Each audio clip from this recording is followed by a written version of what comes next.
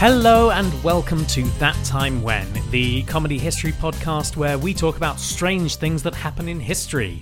I'm your host for this week, Barnaby King, and joining me as ever is my co-host, Amelia Edwards. Hey! Hello. Hello! Now I'm going to immediately go back on the way I was talking at the beginning because we are talking about a serious matter. Oh. A serious matter that the government doesn't want you to know about. This isn't a conspiracy podcast, Barnaby. It is now. Oh.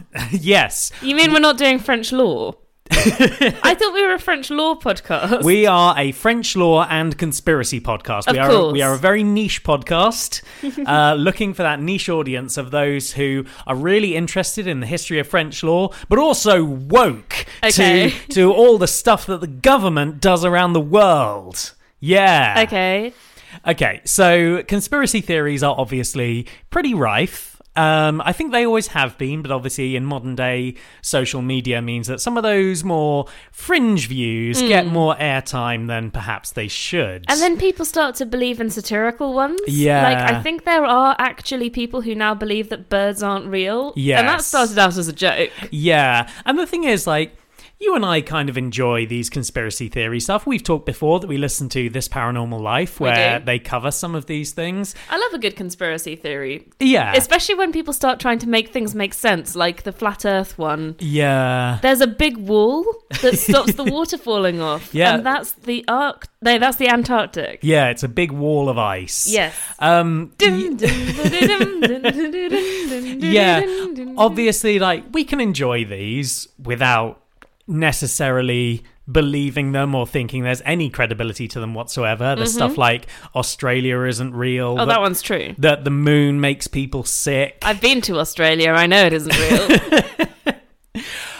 But the thing is that there are some that are rooted in fact. And It's the Twin Towers, isn't it? No. Careful with that shit. Okay. But there are occasions when, particularly the US government, but we'll see that it's not only the US government, has done some dodgy stuff to its citizens in the past. Okay.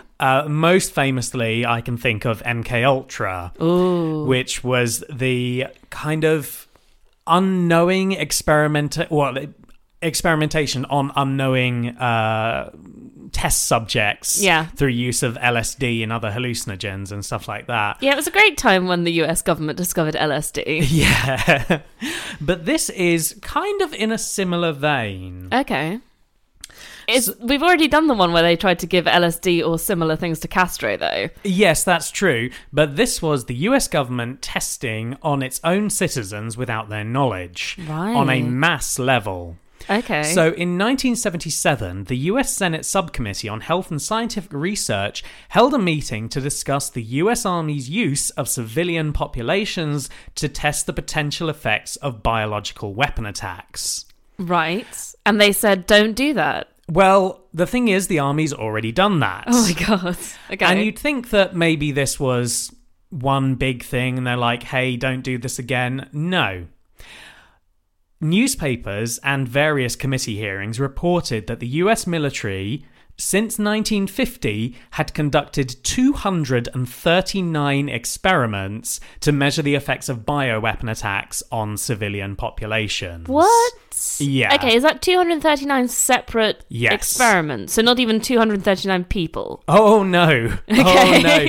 As you will see, the numbers of people affected go into the millions. Oh, my God. Yeah. Okay. And some of these people are still alive, presumably. Oh, yes. Okay.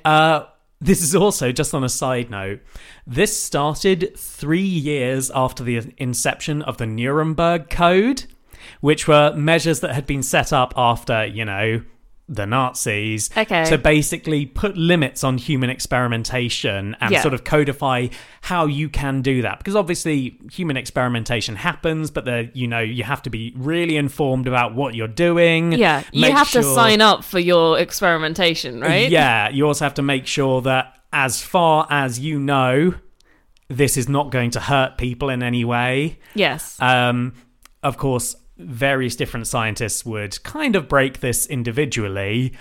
Psychologists particularly seem to have a fondness during the 60s and 70s of basically torturing people. But we're not talking about psychologists today. We're talking about the US military. Sure. Okay. Wait, so 3 years after the Nuremberg Code said don't experiment on people without them knowing about it, the US military was like, that sounds like a great idea. Let's do that. Okay. Essentially, yes. Fantastic. I like that they waited 3 years. Like, Yeah. maybe they were like, should we? Yeah. Should we? So, Yes. despite the fact that, as I said, there are 239 experiments, clearly we do not have time to go over all of them. So, I'm only going to look at a few here today, one of which is actually not American. Oh. Ooh, find out which country's government experimented on its own people later. I don't think you can put a hook like that, like 5 minutes into a podcast. I reckon I can, because I just did. All right, fine. So we'll go to one of the earliest ones. It's late September in 1950, and a US Navy ship off the coast of San Francisco began deploying giant hoses to spray two kinds of bacteria into the air. What? Serratia marcescens and Bacillus globigii. Wait, okay. Hold it. Because Yeah. normally when you get these like conspiracy theory type things, it's a little village in the middle of nowhere. Nope, this was San Francisco. Wow. Yeah. There's actually, Sure. there was a good reason for this. So they actually sprayed over the course of a week from Okay. September 20th to September 27th. Right. And the thing is, when they sprayed out this bacteria, it came out as a sort of misty fog.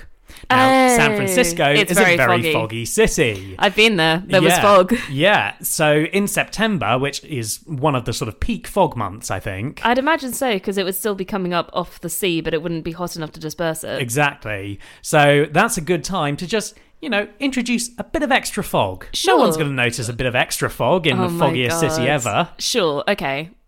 And of course, people didn't notice it. The scientists found that all 43 of their monitoring stations that they had set up at various points around the city detected this bacteria. Okay. Or the two kinds of bacteria, I should say. Okay, so it's definitely spread around then. Oh, yes. What does this bacteria do? Well, the reason they picked these bacteria were because they believed them to be inert. They basically did nothing except exist. Okay, so what's the point of the test? Well, the point is that they could measure the bacteria. What they wanted to measure was how far biological weapons could spread. So that Oh. if someone, put something nastier in a giant hose on a ship off the coast, Yeah. then How far would it go and how many people would it be able Exactly. to affect? Okay, that makes sense. So this was known as Operation Sea Spray. For Makes sense. Obvious reasons. I mean, normally these things have like slightly subtle names. This is not subtle. No, They're this spraying shit from the sea. Exactly. Okay. Yeah. According to Leonard Cole, the director of the Terror Medicine and Security Program, which is just amazing. Terror medicine, Yes. like actual terror, like scared. I think as in like effects of terrorism. Wow. This is at the Rutgers, New Jersey Medical School. He wrote a book called Clouds of Secrecy, which documents the military's secret bioweapon tests over populated areas. Right. And he wrote that nearly all of San Francisco received 500 particle minutes per litre. In other words, nearly every one of the 800,000 people in San Francisco at the time were exposed to the cloud and at a normal breathing rate inhaled 5,000 or more particles per minute during the several hours that these particles remained airborne. Oh my god. Now, as I said, though, the military, they'd done some due diligence. They were like, this bacteria looks inert. Let's Was use it inert this. though? Well, there's some debate about this. Because, maybe there's a difference between a small amount of this bacteria and all of it in your lungs. Yeah, and also the population, Yeah. who it's affecting, what it's coming into contact Old with. ladies. I will say, since then, both of these bacteria have been described as pathogens.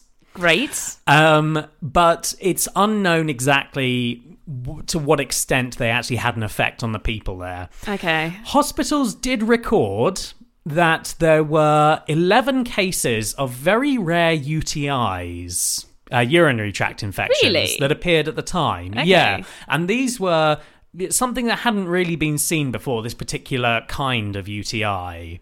But it would be kind of weird to get a UTI from something you were breathing in, though. Well, quite possibly, and I think this is one of the reasons why there's some argument as to whether or not this was actually, a result of the military intervention. Yeah. The military certainly said that these people just picked up this UTI in a hospital, but others argued that basically these people might have had a UTI that then got seriously worse because of the presence of this bacteria in the air. Sure, okay. And this was particularly enforced by the fact that of these 11 people, there was actually a fatality. Oh.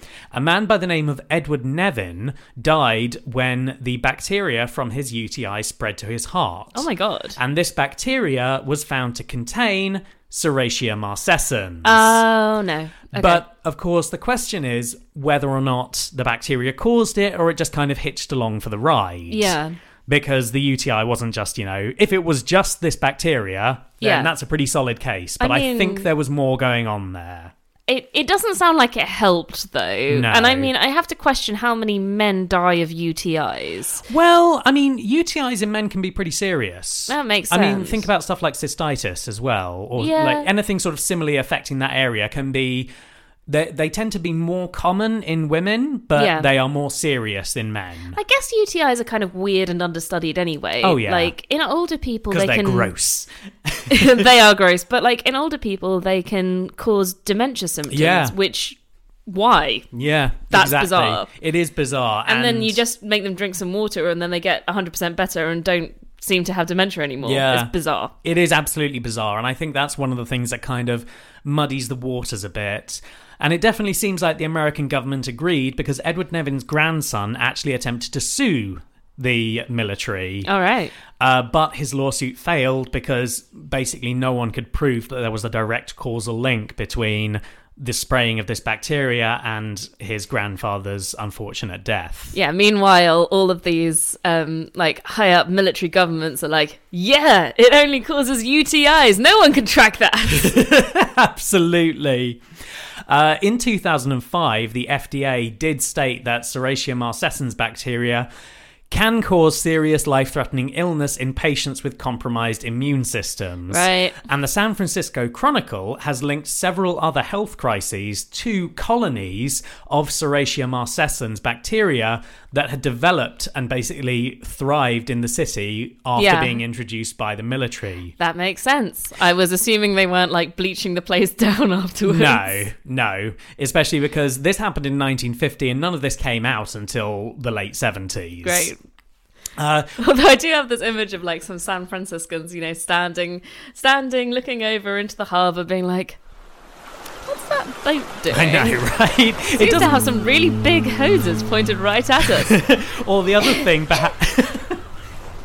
or the other thing is that you look out and there's just a huge cloud of fog. It's like, is there a boat in there? I can't see because the hoses are just going 24/7. New conspiracy theory: San Francisco isn't actually that foggy. It's just always been the military. Absolutely.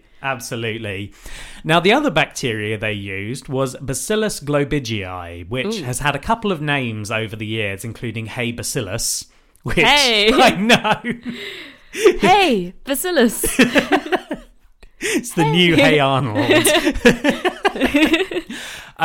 That has also since been classified as a pathogen and has known to be a cause of food poisoning. Oh, God. Which I think just goes to show that scientists, when you think something is inert, it probably isn't always inert. Yeah. Like, it's gonna do something. Like, maybe it will do something if you spray it over a whole city. Yeah, exactly. Now, as I said, I'm not going to talk about all 239 experiments, but I am going to talk briefly about one and more in depth about another. All right. But as I said, the US government was not the only country that experimented on its citizens. Our own fair government experimented on the citizens of Britain. Oh my God. Between 1953 and 1975, Whoa. there were a number of tests known as the DICE trials. Now, DICE is an acronym. Okay. And for the life of me, I haven't been able to find out what it's an acronym of. Are you sure it's an acronym? People weren't just hurling dice at citizens to find out what happened? I have absolutely no idea. Okay. But they basically did the exact same thing. Oh. They used aircraft flying along the coast around Dorset. Right. And sprayed various bacterial agents. Yeah. Initially, they used zinc cadmium sulfide as a simulated agent before moving on to bacteria because it was easier to detect. Okay, fine. Yeah. This kind of makes more sense to me because they're not spraying a whole city. Like, obviously people live in Dorset, but not as many people as live in San Francisco. Well, I think that in a way it does make sense. If America is obviously much, much larger than Britain, so if you were going to commit a biological attack, you would aim it at the cities. Sure. And while you probably would do something similar with the UK, the UK is more vulnerable to it just being sprayed in the air and it would spread around the place. I because, guess. It's a lot smaller. Sure. Like, you could just target London, but you could also just target Kent and hope that it moves over London. Probably. Although now I've got this image that the US government were really worried that it was the Japanese that were going to attack them with bioweapons, given that it's San Francisco. You know what I mean? Okay. Like, because that's the right coast. Oh, I see. Right. Yeah. Incidentally, so this was conducted by scientists from Porton Down. And they did move on to, as I said, they moved on to bacteria rather than zinc cadmium sulfide. Yeah. The bacteria they used, Bacillus globigii. Oh, great, the pathogen. Yep. Also known... Hey, Bacillus. Exactly. Exactly. Oh, God, there's too many bacillus here. So the early results clearly showed that one aircraft flying along the Dorset coast while spraying its agent could contaminate a target over 100 miles away. Oh my God. They could cover an area of 10,000 square miles. So, yeah, I think this is why it makes more sense to just sort of spray the countryside. It makes sense to me now why John Wyndham was so worried about things like triffids. Yeah. It's it does have that sort of idea, doesn't it? In fact, yeah, that's exactly how the triffids disperse in the book. Because they get sprayed out. Well, I believe an aircraft is supposed to have been shot down and then it accidentally unleashes its payload of triffid seeds. Either that or that's like what they think might have happened because a lot of it's them conjecturing without actually having any facts. Yeah, absolutely. But yeah, like the idea that you could spread something all over the place and then it would cause massive untold damage. Yeah, I think John Wyndham definitely was reacting to what was going on at the time. Yeah. Although, to be fair, I can't actually... Day of the Triffids, I think, was written... It might have been during these trials, but I don't think they would have been known about. No, but he's picking up on something Absolutely, that's going on, right? Yeah. Incidentally, I would recommend people to read John Wyndham because I think his books are great. They're fab. Yeah, absolutely. But anyway, let's move on to the third trial that I'm going to talk about. Go on. And this one, I think it's mad for a number of reasons. Okay. So this happened in 1966 in New York. Oh my God. Why are they going... Okay, Americans, why are you going for all these big population centres? Do you mean New York, or New York State? No, New York. Oh my God. Not New York State, but New York. Yeah. New York. New York. New York. New York. The city's so great they named it 5 times. So what happened was, on an evening in 1966, a bunch of US Army scientists went onto the subway system. Oh my God. Now, some were carrying secret air sampling equipment, which apparently they hid in boxes or on their belts. I don't know how bulky this stuff was. I'm imagining these things are huge. Yeah, I'm just imagining, like, what's that on your belt? That's my Walkman. Was that a thing now? No, that's not a thing yet. What do you have in your belt? It's my wallet. I'm very wealthy. Yeah, Please mug me. They mug them, and it's just air sampling equipment. What the heck would you have? I mean, I suspect what it was is just something that, like a filter that would catch the air and then you just take it back to an actual lab. I don't think they're doing in-field sampling, like studies. I've got this image of them wandering around looking like the Ghostbusters, you know? Yeah, pretty much. That's what I had in my head when I wrote this, but I think it's more just like, almost like a wet cloth or something. Okay, something very discreet then. Yeah, okay. Something that can just, pick up any bacteria that's in the air, and then later on they can take it back and be like, so now we can analyze it. Sure.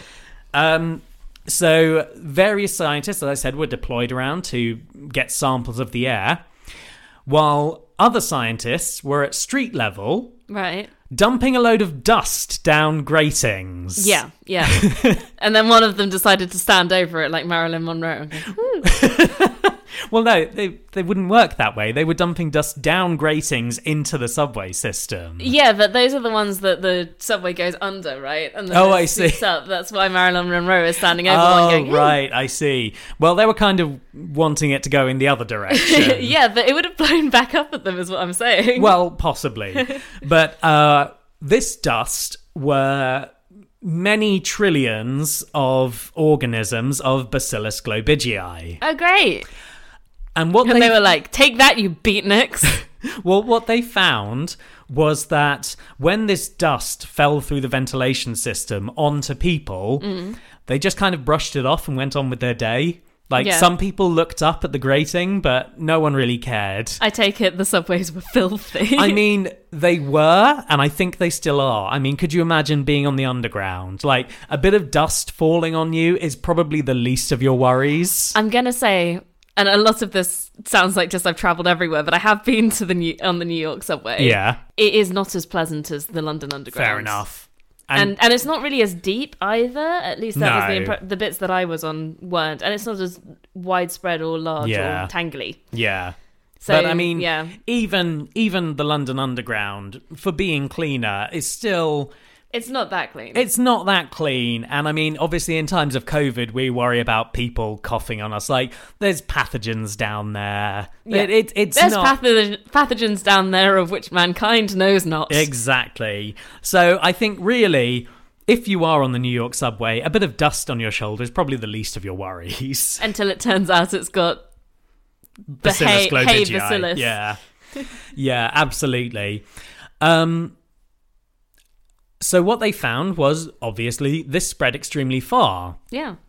But they did some more studies and found an even more effective way of dispersing the bacteria than, just dumping it down a grating. Because that's a bit conspicuous. That is a bit conspicuous. I guess the idea is, they're interested in how somebody trying to attack New York would do it. Well, so they do come up with a more efficient delivery system. Great. So meanwhile, the Russians are just watching their plans and being like, "Oh, so that's how you do it." Well, I think this was partly for defense, but also partly because it's not just America and Britain that have a subway system. They're in South America. There are those in Russia as well. Yeah. So I think part of it was, hey, maybe we could do this. Ooh. I mean, that would be against so many codes and conventions, but... Never mind. We are still trying to blow up Fidel Castro with a brightly coloured shell. Exactly. So we might as well. I forgot about the brightly coloured shell. How did you forget about the brightly coloured shell? Oh, my God. I've just remembered it, and I've just remembered how... It's okay. No one did anything about it. Oh, let's put a shell there. Hopefully he'll be like, what an interesting shell, and pick it up. Go back to listen to our episode about the assassination attempts on Fidel Castro, because it's all mad. Mm-hmm. So, as I said, they came up with a more effective way of spreading this bacteria. So once again, they send US military scientists into the subway system at various places with their proton packs of air sampling equipment. Perfect, yes. But they also send some scientists to a particular subway station on 23rd Street. Okay. Armed with light bulbs. Okay. The plan was that they would get on the train, open the window, and drop these light bulbs out of the windows when the train was moving.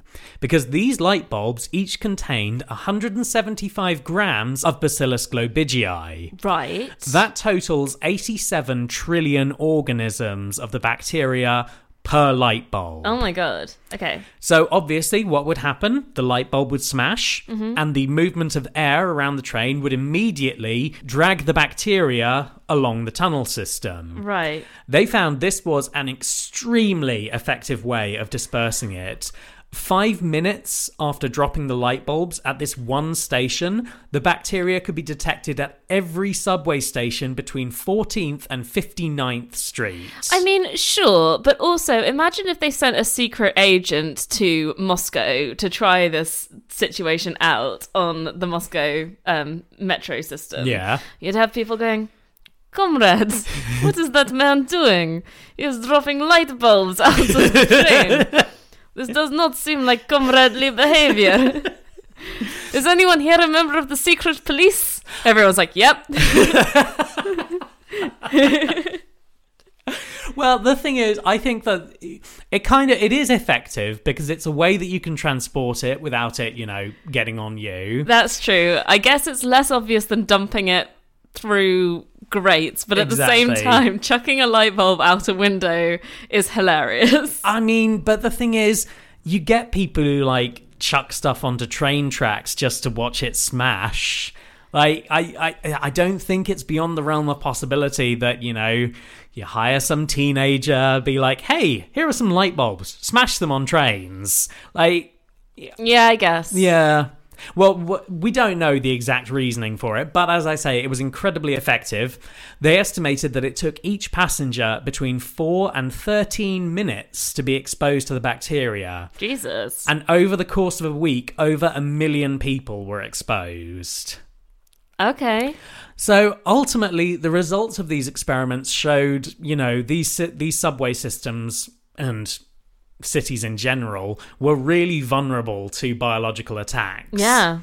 After the 1966 experiment, it was concluded that if such an attack did take place, it could effectively disable New York City. And obviously there are far nastier things you could be dropping in your light bulbs than Bacillus globigii. Absolutely. Which... the plague. Yeah, exactly, yes. Or I believe there is a similar bacteria which creates anthrax. Oh, great. Yeah.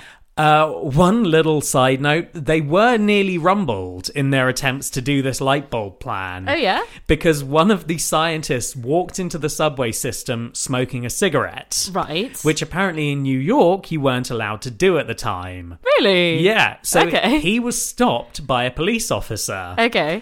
And the police officer was like, "Comrade, you cannot smoke here." They were like, "We haven't even got to Russia yet." Why are you speaking like that? But the police officer basically asked, "Hey, what are you doing? You can't do that here." Yeah. And the guy was like, "Oh, I'm sorry, I'm out of state. I didn't know that was the rule here." Right. And the police officer was like, "Oh, you're out of state. What are you doing here?" He was like, "I'm smashing light bulbs, mate." Well, the guy did say that he was employed by an industrial research group and produced some papers to the effect of this. Oh. These were papers that had been distributed to all the scientists in case they were accosted. Apparently they were really dodgy. Yeah. Obviously they were fake. Yes. But apparently they were kind of obviously fake. I don't know if this was like a secondary experiment to see what would happen, but it does seem that the police officer was like, "Okay, fair enough. On your way then, just make sure you don't want to smoke in the subway system. We don't want anything harmful getting into the ventilation system." Meanwhile, the scientist has all these light bulbs inside his coat. He's just Oh my god. That's so... It's just a good thing he wasn't like, "Hello, comrade. I am from out of state. I did not know I could not smoke cigarettes down here." "Why are you rattling? What's in your coat?" Just opens up. It's like those people selling watches. Yeah. It's just a load I of am light selling bulbs. light bulbs. You want fluorescence. You want energy efficient. I have them all. Don't take that one. That one looks really weird. It's full of dust. That's for people who want the dusty light bulb. For dust lights. Yes, you have nice speckle effect of light on the walls. So ultimately, I think that they probably did get some decent research out of this, and it did mean that they were able to, beef up some of the security in these places and make them less vulnerable. And tell the police not to trust really dodgy looking papers. Yeah, but it shouldn't have happened. This is not something that should have been done. I think there were probably other ways that you could have tested this that didn't involve just dumping, as far as you know, inert bacteria onto various populations. I'm just glad it wasn't LSD, to be honest. Exactly. It could be much worse. And maybe in future we'll do an episode about some of those worst experiments. Because, I mean, not just stuff like MKUltra, but as I've said before, I have so many stories of psychologists doing dreadful, dreadful things in the name of science. We just want people to be happy, though. We can't tell them all of the sad stuff. Okay, fair enough. In that case, we'll end it there, and I will say thank you for listening to that episode of That Time When. You can follow us on Twitter at ThatTimeWhen4, and you can email any episode suggestions to us at ttwpod@gmail.com. Thank you, as always, to Kevin MacLeod for our theme song and Night Critters, as well as any other music that Barnaby's used in this podcast. And thank you for listening. Now go out, invest in eels, and invest in dusty light bulbs. Bye!